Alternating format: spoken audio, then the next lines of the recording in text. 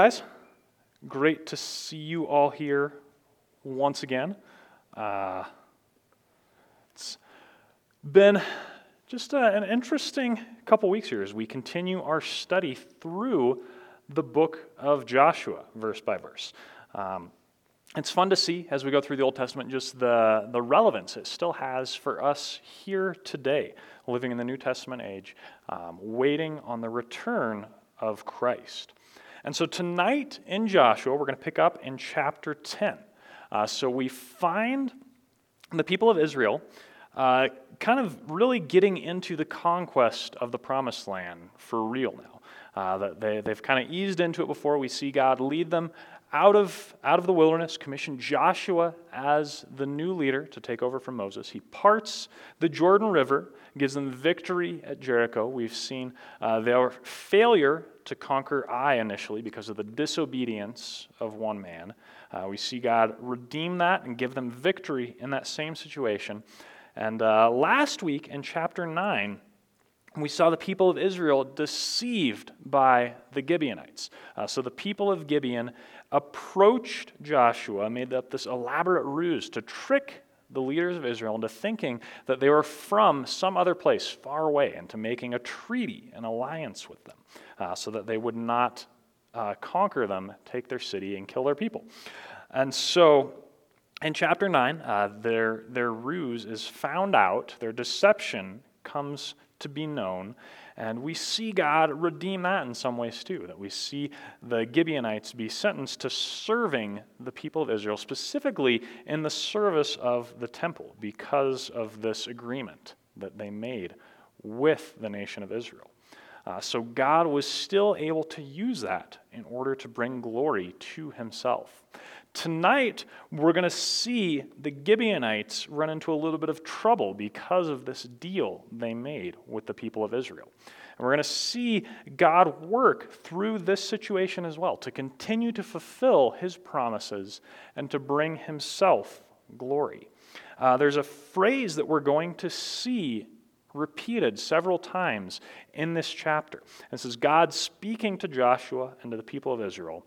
And it says that God has given them into your hand.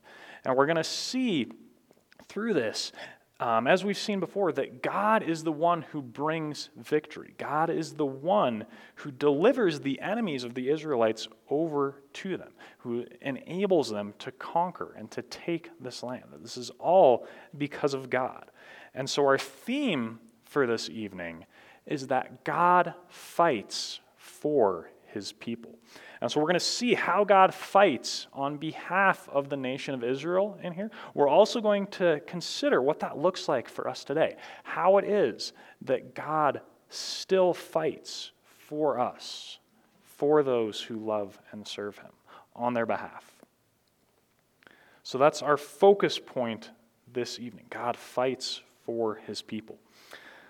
So let's get started. Joshua chapter 10. We'll go ahead and start in verse 1. It says, "As soon as Adonizedek, king of Jerusalem, heard how Joshua had captured Ai and had devoted it to destruction, doing to Ai and its king as he had done to Jericho and its king, and how the inhabitants of Gibeon had made peace with Israel and were among them, he feared greatly, because Gibeon was a great city, like one of the royal cities, and because it was greater than Ai, and all its men were warriors. So Adonizedek, king of Jerusalem, sent to Hoham, king of Hebron, to Piram, king of Jarmuth, to Japhia, king of Lachish, and to Debir, king of Eglon, saying, 'Come up to me and help me, and let us strike Gibeon, for it has made peace with Joshua and with the people of Israel.' Then the 5 kings of the Amorites, the king of Jerusalem, the king of Hebron, the king of Jarmuth, the king of Lachish, and the king of Eglon, gathered their forces and went up with all their armies and encamped against Gibeon and made war against it." So in these verses here, we see the news of Israel's victory in battle continuing to spread. That the fear of them, as God had told them would happen, was growing and spreading throughout the land of Canaan. These people had heard about the mighty miracles, the victories God had given them in their wanderings in the wilderness. They had heard about how God had miraculously parted the Jordan River, enabling them to enter into the promised land. How God had taken down the walls of Jericho that they might capture it. How God had given them victory over Ai. How nothing was able to stop these people when their God fought for them. And they had heard how the people of Gibeon realized that and decided, instead of fighting against it, that they would ally themselves with Israel through deception and trickery, albeit.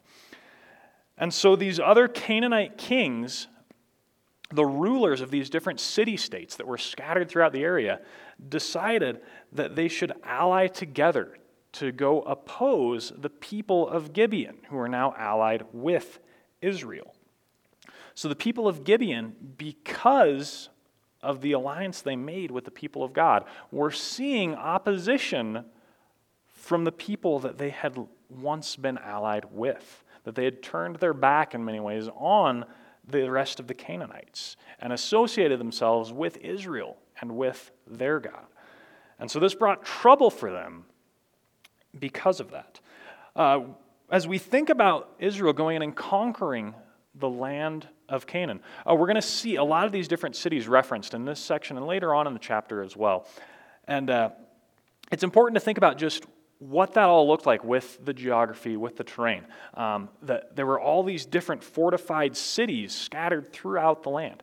They were all, for the most part, ruled by separate independent kings. And that these cities were kind of stationed in key areas to control different farmlands or grazing areas, different passes through the mountains. So they're strategically set to be able to control different parts of the land. So that's why it was so important for the people of Israel to go in and to conquer these cities, that they had to see what was going on here and to go in and to be able to really take these strategic areas, to be able to have control over those areas. And we also note in this chapter that the king Adonai-Zedek of Jerusalem here, this is again before Israel had conquered Jerusalem, so this is a pagan city, that he was motivated by fear. He saw what God was doing and he realized that he was standing in opposition to God and he was afraid. It's an interesting response to see for those of us who follow Christ, that we can see the work God does and we can have hope and have peace because of what God is doing, because we know that we are on God's side. But for those who stand in opposition to God, they see his power, they see his might, they see his glory, and they are rightly brought to fear when they stand in opposition to God. It's also interesting to note that these 5 different city-states were brought together. They were united to oppose the people of God and the work of God. That when God is working, when God's people are walking in obedience, that sometimes that obedience can unite their enemies, can bring extra resolve to those who are committed to walking in darkness and in evil. That they came together with that common theme in order to fight against the people of Israel. And so these 5 kings gather their armies, they march against Gibeon, the people who are allied with Israel, and come to make war with them. Verse 6, "And the men of Gibeon sent to Joshua at the camp in Gilgal, saying, 'Do not relax your hand from your servants. Come up to us quickly and save us and help us, for all the kings of the Amorites who dwell in the hill country are gathered against us.' So Joshua went up from Gilgal, he and all the people of war with him, and all the mighty men of valor. And the Lord said to Joshua, 'Do not fear them, for I have given them into your hands. Not a man of them shall stand before you.' So Joshua came upon them suddenly, having marched up all night from Gilgal. And the Lord threw them into a panic before Israel, who struck them with a great blow at Gibeon, and chased them by the way of the ascent of Beth-horon, and struck them as far as Azekah and Makkedah.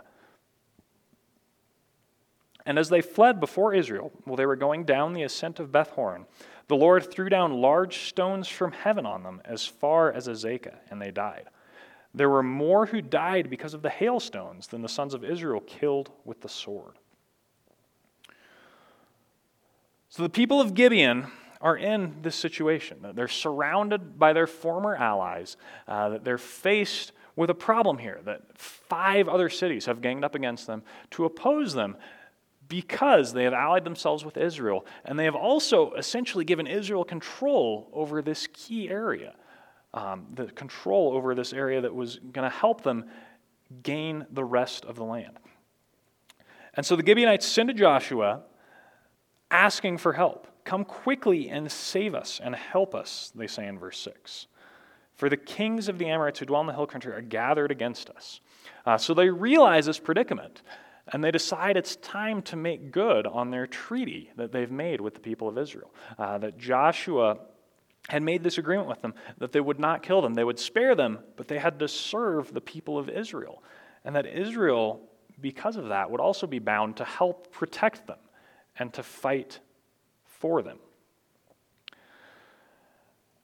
I think the way Joshua handled this really is a great example of his integrity as a leader. That in this situation, this agreement was made under false pretenses. These people were very deceptive in bringing this about for their own good, not necessarily for the good of the people of Israel. That in spite of all that, Joshua is quick to respond, and he's quick to make good on the agreement. That would have been easy for him to look upon them and to try to return their deception in kind, to say that maybe they deserved this, or they weren't worth defending because these were people who'd been brought into this state because of their own choices to lie and to deceive the nation of Israel. But instead of doing that, it says in verse 7 that Joshua went up from Gilgal, he and all the people of war with him, and all the mighty men of valor. That Joshua was quick when this happened to mobilize their army and to begin marching towards Gibeon to engage with the enemy, to save the Gibeonites as they had requested. And while we're in the midst of that, we see in verse 8 that God says to Joshua, "Do not fear them, for I have given them into your hands. Not a man of them shall stand before you." So God reminds Joshua of this promise that he sees again and again. And in the specific case, that God tells Joshua that he does not need to be afraid because God has given them over. God has already won this victory for the nation of Israel. That God has promised to follow through on this and to give Israel victory in battle. It's such a great contrast, I think, when we consider verse 2, that Adonizedek, the king of Jerusalem, feared greatly because he knew he was on the wrong side of the battles that were happening. Joshua, on the other hand, is commanded to not fear, that he doesn't need to fear, because he knows that he is on God's side and that God will be with him. They don't have to be afraid. In verse 9, it says that Joshua came upon them suddenly, having marched up all night from Gilgal.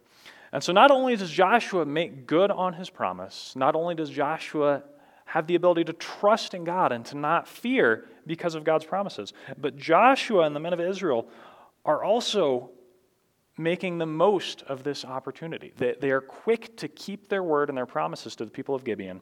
They're also quick to trust in God and to act in faith on that promise. That they take their army, they march all night, it says, to reach Gibeon and to engage with them in battle earlier than they would expect. And this is a great example, I think, of faith being put into action. That God promised Joshua, commanded him even, not to be afraid because he was with him. And Joshua trusted God so much so that he acted on it and began immediately going in and preparing for this upcoming battle. That true faith requires action. And we see that from Joshua here. We think about what faith really looks like. That faith is a trust in something, that it requires placing trust in something and acting upon it. We think about Jesus calling his disciples initially, "Come, follow me, and I will make you fishers of men." That required a choice and an action on the part of the disciples, that they chose to lay down their nets, to pick up, and to follow Jesus, not knowing exactly what it would lead to, not knowing the hardships and the difficulties they would face, but knowing who it was that was calling them and commanding them, and trusting in him enough to step out and act upon that faith. I think one of the greatest illustrations I've seen of this, so I spent some time a few years back working with a ministry, doing a lot of outdoor trips with teens and college students and things like that, using these experiences to kind of help share the gospel, to build up their faith, and to build relationships with people. And I got to know a guy when I was working with this ministry, and his passion was ice climbing. This is kind of a small group of people that are into this. But it's one of those things, it's a lot of fun, but you don't tell your mom a lot about how it works. So I was out with this guy on a trip, taking some people out ice climbing. And when you're ice climbing, so you climb up, you've got your equipment, you climb up to the top of the ice, then you got to come down some way. But what do you tie your rope onto so you can rappel back down? And so they make what's called a V-thread anchor, that you have this sheer wall of ice, and then you take these screws that bore kind of a hole in the ice, and you bore two holes that meet at an angle, and then you thread a piece of cord through those holes, and that's what you hang off of and rappel back down. And it looks sketchy as all get out. I mean, there's basically this pillar of ice this big around that your life is hanging on. They've done a lot of tests. Engineers have calculated the braking load and strength on it, and usually you would make two of them just in case something happens. But to have faith in that anchor, you don't really trust in it. You don't really have true faith in this anchor you've made to rappel off of until you tie the rope onto it and sit back in your harness and let it take your weight and start going down. That faith requires putting trust in something in the same way, that you have to act on it. You have to step out and trust that God will be there, that God will sustain, that God will uphold you and not allow you to fall. Such a great illustration. I think the visual there was just stuck with everybody who was there on the trip. But Joshua was doing the same thing here, that he was acting in faith, that he wasn't just sitting back and waiting for God to fulfill this promise on his own, that he knew because God had given him this promise that he could step out and trust God and act. And so we see the Israelites march all night, engage in battle with this coalition of Canaanite kings. And it says in verse 10, the Lord threw them into a panic before Israel, who struck them with a great blow at Gibeon, and chased them by the way of the ascent of Beth-horon, struck them, etc. Verse 11, it says, they fled before Israel, and while they were going down the ascent of Beth-horon, the Lord threw down large stones from heaven on them as far as Azekah, and they died. There were more who died because of the hailstones than the sons of Israel killed with the sword. And so we see God promise Joshua the victory. We see Joshua step out in faith to act upon that. And we see God make good of this promise in a very dramatic way. That not only are the Canaanite armies panicked and struck down by the nation of Israel, but as they're defeated and they're chasing them back towards their cities down the valley, that God sends a hailstorm. And it says that the hailstorm killed more of the Canaanites than the Israelites killed themselves. That there was no way they could attribute this victory to anyone other than God. And not only that, we'll see later on in this chapter that God killed more of the Canaanites with this hailstorm than the Israelites killed, but also that none of the Israelites were harmed by this same storm as they were chasing them down, pursuing and trying to finish off this army for good. that God performed this great miracle on behalf of the people of Israel, upholding his promise to Joshua in order to make it clear that he was the one who gave this victory, that no one could do this but God. So the people of Israel are chasing down the Canaanite army. God sends this hailstorm that helps to finish them off. And then it says in verse 12, "At that time Joshua spoke to the Lord in the day when the Lord gave the Amorites over the sons of Israel. And he said in the sight of Israel, 'Sun, stand still at Gibeon, and moon in the valley of Ajalon.' And the sun stood still, and the moon stopped until the nation took vengeance on their enemies. Is this not written in the book of Jasher? The sun stopped in the midst of heaven and did not hurry to set for about a whole day. And there has been no day like it before or since when the Lord heeded the voice of a man.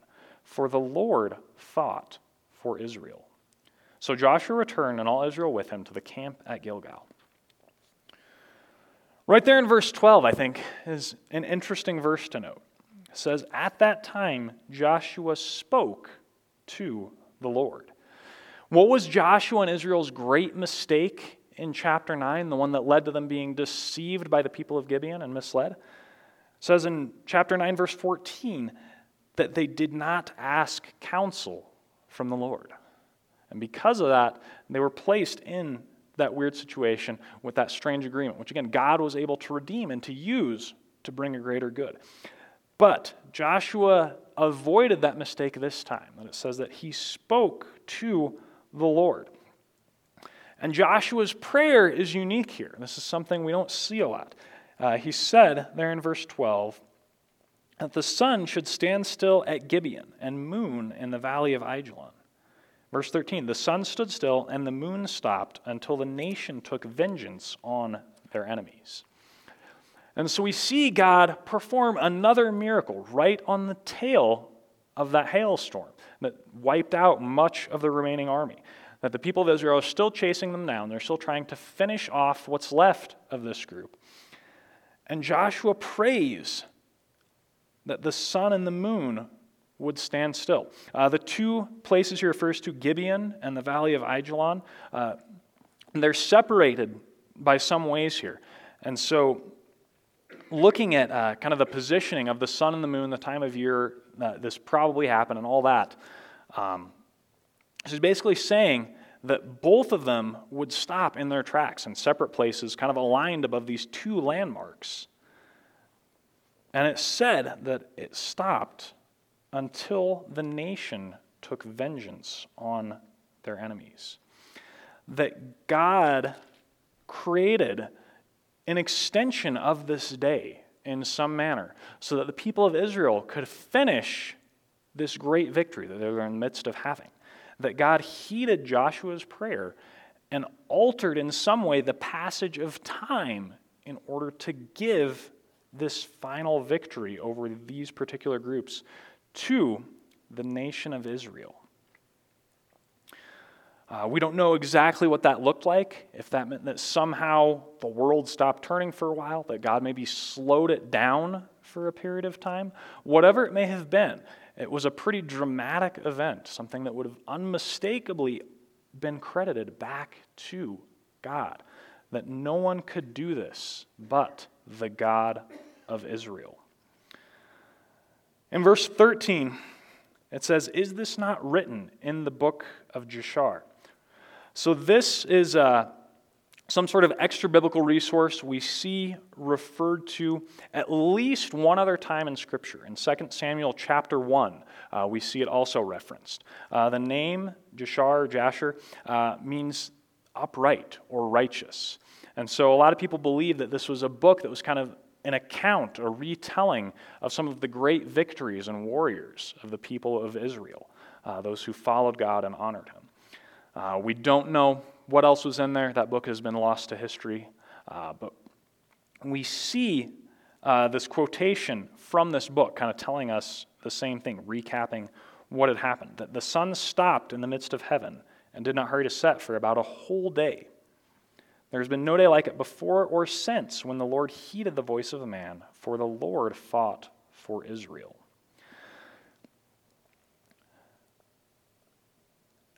And we see in these verses here, we're reminded of the power of prayer, the power of interceding with God and seeking His favor and His action. James chapter 5 tells us that the prayer of a righteous person has great power as it is working. Refers to Elijah. It says he was a man with a nature like ours, and he prayed fervently that it might not rain, and for 3 years and 6 months it did not rain on the earth. Then he prayed again, and heaven gave rain, and the earth bore its fruit. So much like Joshua, Elijah prayed for divine intervention in order that God might be glorified, that God's name would be known as holy. And Joshua did the same thing, that he prayed for divine intervention, that God would grant this victory over his enemies, that he might be glorified. And so often in life, we're faced with different challenges, with difficulties, with hardships that come our way. And usually we're quick to consider what it is that we can do to deal with these issues, how it is that we can solve the problems, who might be able to help us, what needs to change. But it's easy to forget in these times to seek God. And when we seek God, sometimes it's easy to forget how powerful and how mighty He is, that God is able to do all things, that He has power over everything that is, and that He is able to alter even the passage of time in order to aid His people and to bring glory to Himself. This verse also tells us that there has not been a day like it before or since, at least when this was written, where God did something this way. So we probably shouldn't expect God to do such a dramatic altering of the passage of time, of the rotation of the earth, things like that. But we know that God is more than capable of it. And so we can trust Him to do powerful things when we pray. Let's never forget how important, how powerful prayer is in seeking our Lord. It's interesting, too, as we think about the significance of this, that God altered the passage of time in these verses. We know that God created time, that God exists outside of time, and as illustrated quite graphically here, God has power over time, that God can change all of these things as He wills. For myself, I'm in a stage of life, I have 2 fairly young kids. I oftentimes find myself wishing for more hours in a day. If there was more time that I could sleep a little longer and have more time to get things done, to deal with all the things that have to be done at home, to wash the dishes, to do car maintenance, to take care of all this stuff and still work and be with my kids and sleep. Just a few extra hours a day seems like that would make that so much easier. But we know that God created time the way He did on purpose, that God gave us 7 days in a week, 24 hours a day, for our limited 80-year lifespan, whatever it may be, on purpose. That was not on accident. It was not by mistake that God did this. And there's certain very isolated incidents where God can alter that, such as this passage. But I think it's important for us in these moments to realize that God has given us a limited amount of time in this lifetime for a reason. Psalm 90, verse 12 says, to teach us to number our days, that we may get a heart of wisdom. And the fact that we have that limited time each day, each year, each lifetime, I think really helps make that time more precious and more valuable to us, that we're able to see each day differently, knowing that we will never be able to get that back, that it's the only one that we will have. I listen to music a lot when I'm preparing for sermons, when I'm studying. I get easily distracted, and so I try to put my headphones on and try to tune out everything else going on back there in the office, which is pretty busy most of the week, actually. It's cool to see the amount of ministry that happens there during the week, not just on Sundays. But a lot of the time when I'm doing this, I listen to instrumental music, something that's not going to, take my brain off in another direction, distract me further. But today I was listening to one of my favorite bands. But I was familiar with this one growing up, Switchfoot, for those of you who have heard of this. But they have a song, the chorus says, "Life is short, I want to live it well." Every time I hear that song, it reminds me that time is precious, that we only have so much, and we have to make the most of the time God has given us, of the relationships He's given us, and of the opportunities He has given us to live for His glory. That we have one lifetime, and we want to live it the best we can, for the greatest purpose we can, for the glory of our Savior. Verse 16 says, "These 5 kings, the ones who had gathered together to oppose Israel and the Gibeonites, these 5 kings fled and hid themselves in the cave at Makkedah. And it was told to Joshua, the 5 kings have been found, hidden in the cave at Makkedah. And Joshua said, roll large stones against the mouth of the cave and set men by it to guard them. But do not stay there yourselves. Pursue your enemies, attack their rear guard. Do not let them enter their cities, for the Lord your God has given them into your hand." When Joshua and the sons of Israel had finished striking them with a great blow until they were wiped out, and when the remnant that remained of them had entered into the fortified cities, then all the people returned safe to Joshua and the camp at Makkedah. Not a man moved his tongue against any of the people of Israel. And so we see in these verses, God paused the sun, as we saw previously. He slowed down the passage of time so that they could have this victory. And they find the kings, the leaders of these nations, hidden inside a cave. That they saw that they were defeated, and so they tried to get away, to flee, and to hide so that they wouldn't be discovered for their own safety. That they had abandoned their armies and were basically hiding out, waiting for the people of Israel to pass by. They're discovered. The men report back to Joshua what's going on, and he doesn't want to ignore this, that these are men who need to be dealt with. But he doesn't want to lose the victory they have pursuing and striking down the rest of these armies.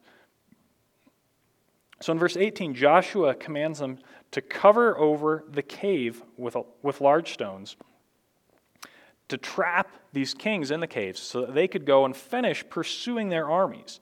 And then after that, they could come back and deal with the kings. And so it says in verse 20 that when they had finished striking them with a great blow until they were wiped out, that there were none of the armies left. And then it says in 21 that all the people returned safe to Joshua and the camp at Makkedah. Not a man moved his tongue against any of the people of Israel. So the kings are trapped in these caves. Their armies are defeated. The army of Israel has returned back to Joshua, and they go get these kings out of the caves and deal with them. In verse 22, it says, Joshua said, open the mouth of the cave and bring those 5 kings out to me from the cave. And they did so and brought those 5 kings out to him from the cave.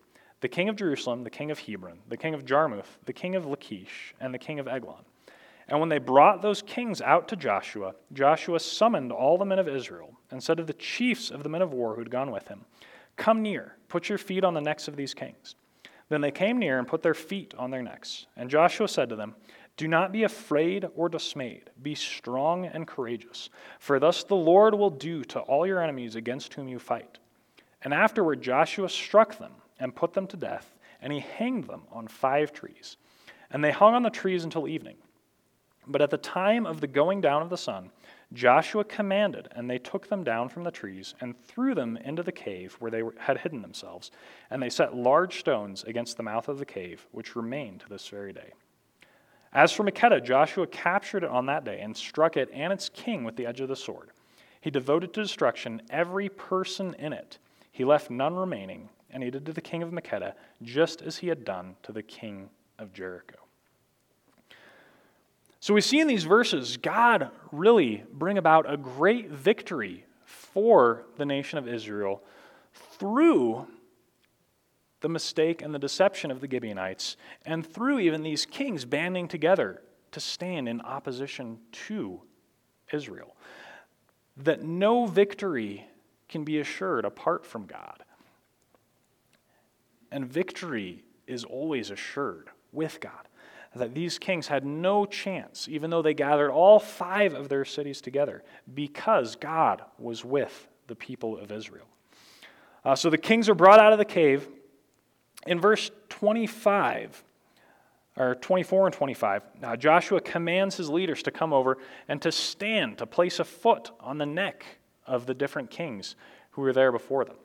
This was a symbol of how God would subdue their enemies before them. That they would be able to stand in victory with complete power over their enemies because God would be with them throughout the rest of this conquest. So after this happens, they execute these kings, hang their bodies on trees, it says, until evening, and then throw them back into the cave and cover it over. They were buried there. And so this was a powerful symbol of the power that God had and the victory that he had granted his people. That 5 different kings were executed here and put out on display for the world to see. That these 5 kings had stood in opposition to Israel and suffered a great defeat because of their opposition to God and to his people. We're also reminded as we go through this that God is a just God and that God rightly unleashes his wrath on the sinful, on those who oppose him. Romans 1:18 says, "The wrath of God is revealed from heaven against all ungodliness and unrighteousness of men." That these men got what they deserved, that they were leaders of sinful pagan cities.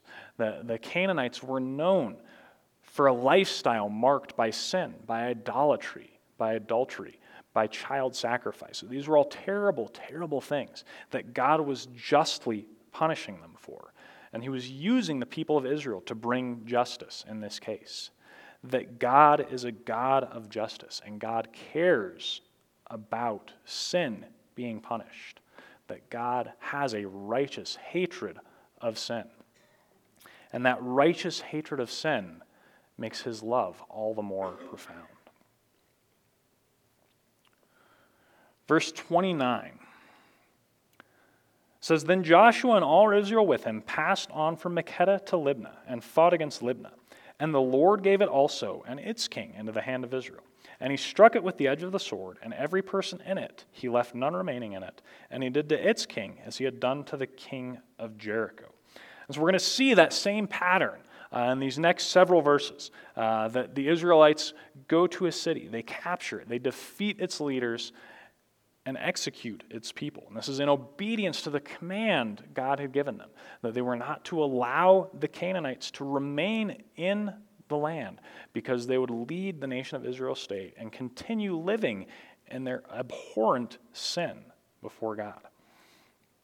And so we see the next phase of this in verse 31. "Then Joshua and all Israel with him passed on from Libnah to Lachish and laid siege to it and fought against it. And the Lord gave Lachish into the hand of Israel, and he captured it on the 2nd day and struck it with the edge of the sword, and every person in it, as he had done to Libnah. Then Horam, king of Gezer, came up to help Lachish, and Joshua struck him and his people until he left none remaining." Verse 34, "Then Joshua and all Israel with him passed on from Lachish to Eglon, and they laid siege to it and fought against it. And they captured it on that day and struck it with the edge of the sword, and he devoted every person in it to destruction that day, as he had done to Lachish.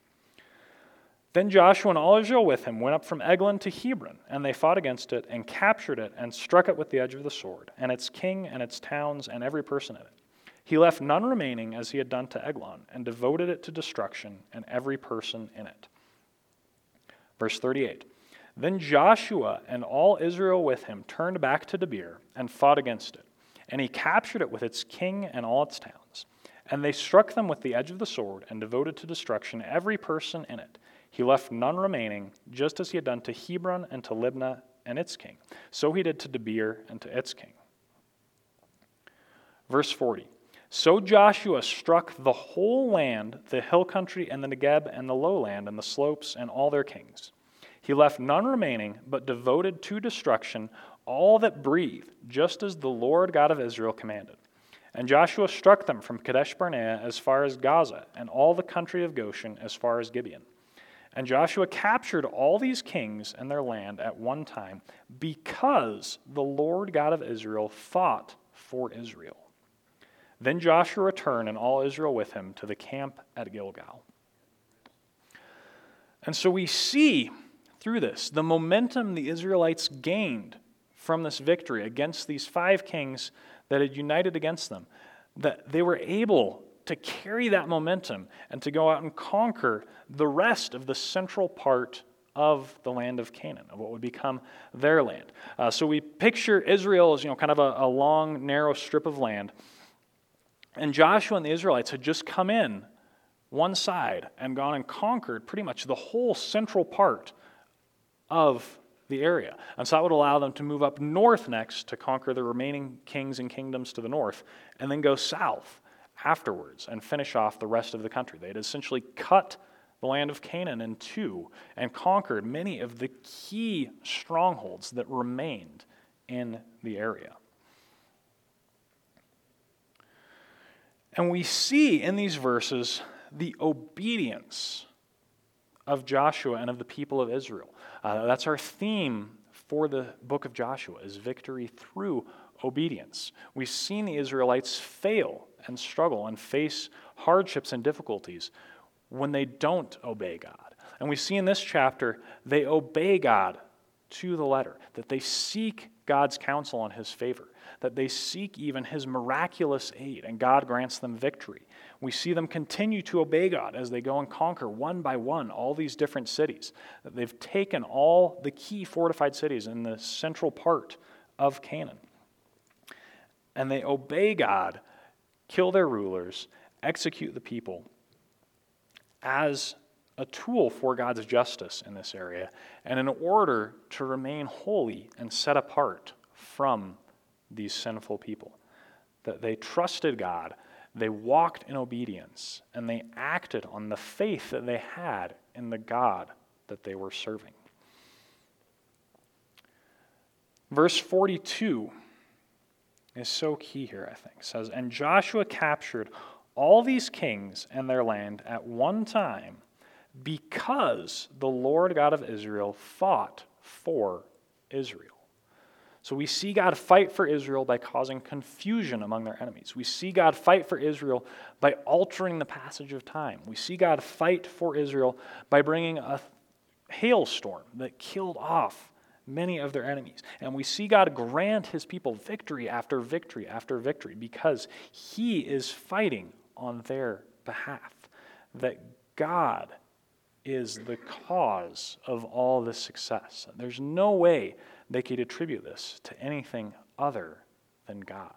That God fights for his people and God brings victory. And so as we wrap things up, normally at the close of one of the Old Testament sermons, I like to try to tie it back into something from the New Testament. We've got a few different New Testament references in there, but I think this passage out of Isaiah really illustrates, I think, so much and so powerfully what we've been talking about. So Isaiah chapter 59, this is prophecy speaking of what God will do to bring sinful people back into right relationship with him. So Isaiah 59, I'm going to read a few verses before what's up on the screen there. But it says, "Justice is turned back, and righteousness stands far away. For truth has stumbled in the public squares, and uprightness cannot enter. Truth is lacking, and he who departs from evil makes himself a prey. The Lord saw it, and it displeased him that there was no justice. He saw that there was no man, and wondered that there was no one to intercede. Then his own arm brought him salvation, and his righteousness upheld him. He put on righteousness as a breastplate and a helmet of salvation on his head. He put on garments of vengeance for clothing and wrapped himself in zeal as a cloak. According to their deeds, so will he repay. Wrath to his adversaries, repayment to his enemies. To the coastlands he will render repayment. So they shall fear the name of the Lord from the west, and his glory from the rising of the sun. For he will come like a rushing stream which the wind of the Lord drives. And a Redeemer will come to Zion, to those in Jacob who turn from their transgression, declares the Lord. And I love this passage because it talks about what it is that God does for his people, what it is that God does for us who have put our faith and our trust and our hope in him. That God saw that there was no justice. He saw that there was no man to carry out. And so God stepped into the world, that he brought salvation by his own hand, that he dressed himself in armor and came and fought on behalf of his people to bring them salvation. And much like the people of Israel, we face different battles. Not physical battles, but spiritual battles, mental battles. The different obstacles that come before all of us as we go through life in a fallen world. And we think about what our greatest struggles are in life. That we have doubts, that we have fears, that we struggle to walk in obedience day to day. But in these moments, when things are difficult, we can trust that God is with us, that as he fought for the people of Israel, God will fight for us. In the middle of whatever it is that we're dealing with, we can take heart knowing that God is with us, that God is fighting for us, and that God has already won the great victory over sin and over death. That we can rest in that, knowing that that is the God we serve, and that he has promised to be with us. Let's go to him in prayer. Thank you, Lord, for your faithfulness. I thank you for your love, God. I thank you for the message you bring us in the book of Joshua, Lord, that you fight for your people, Lord. I thank you that you have already defeated sin and death, God, that you have purchased our redemption with your blood, that we might be brought back to you and live lives of holiness for your glory. I pray that you would give us hope in those times of struggle, Lord, that you'd help us to remember that you are with us and that no one can stand against us because of that.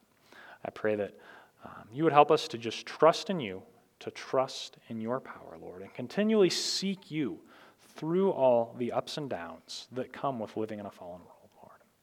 I pray that you might be glorified. We ask all these things in your Son's name.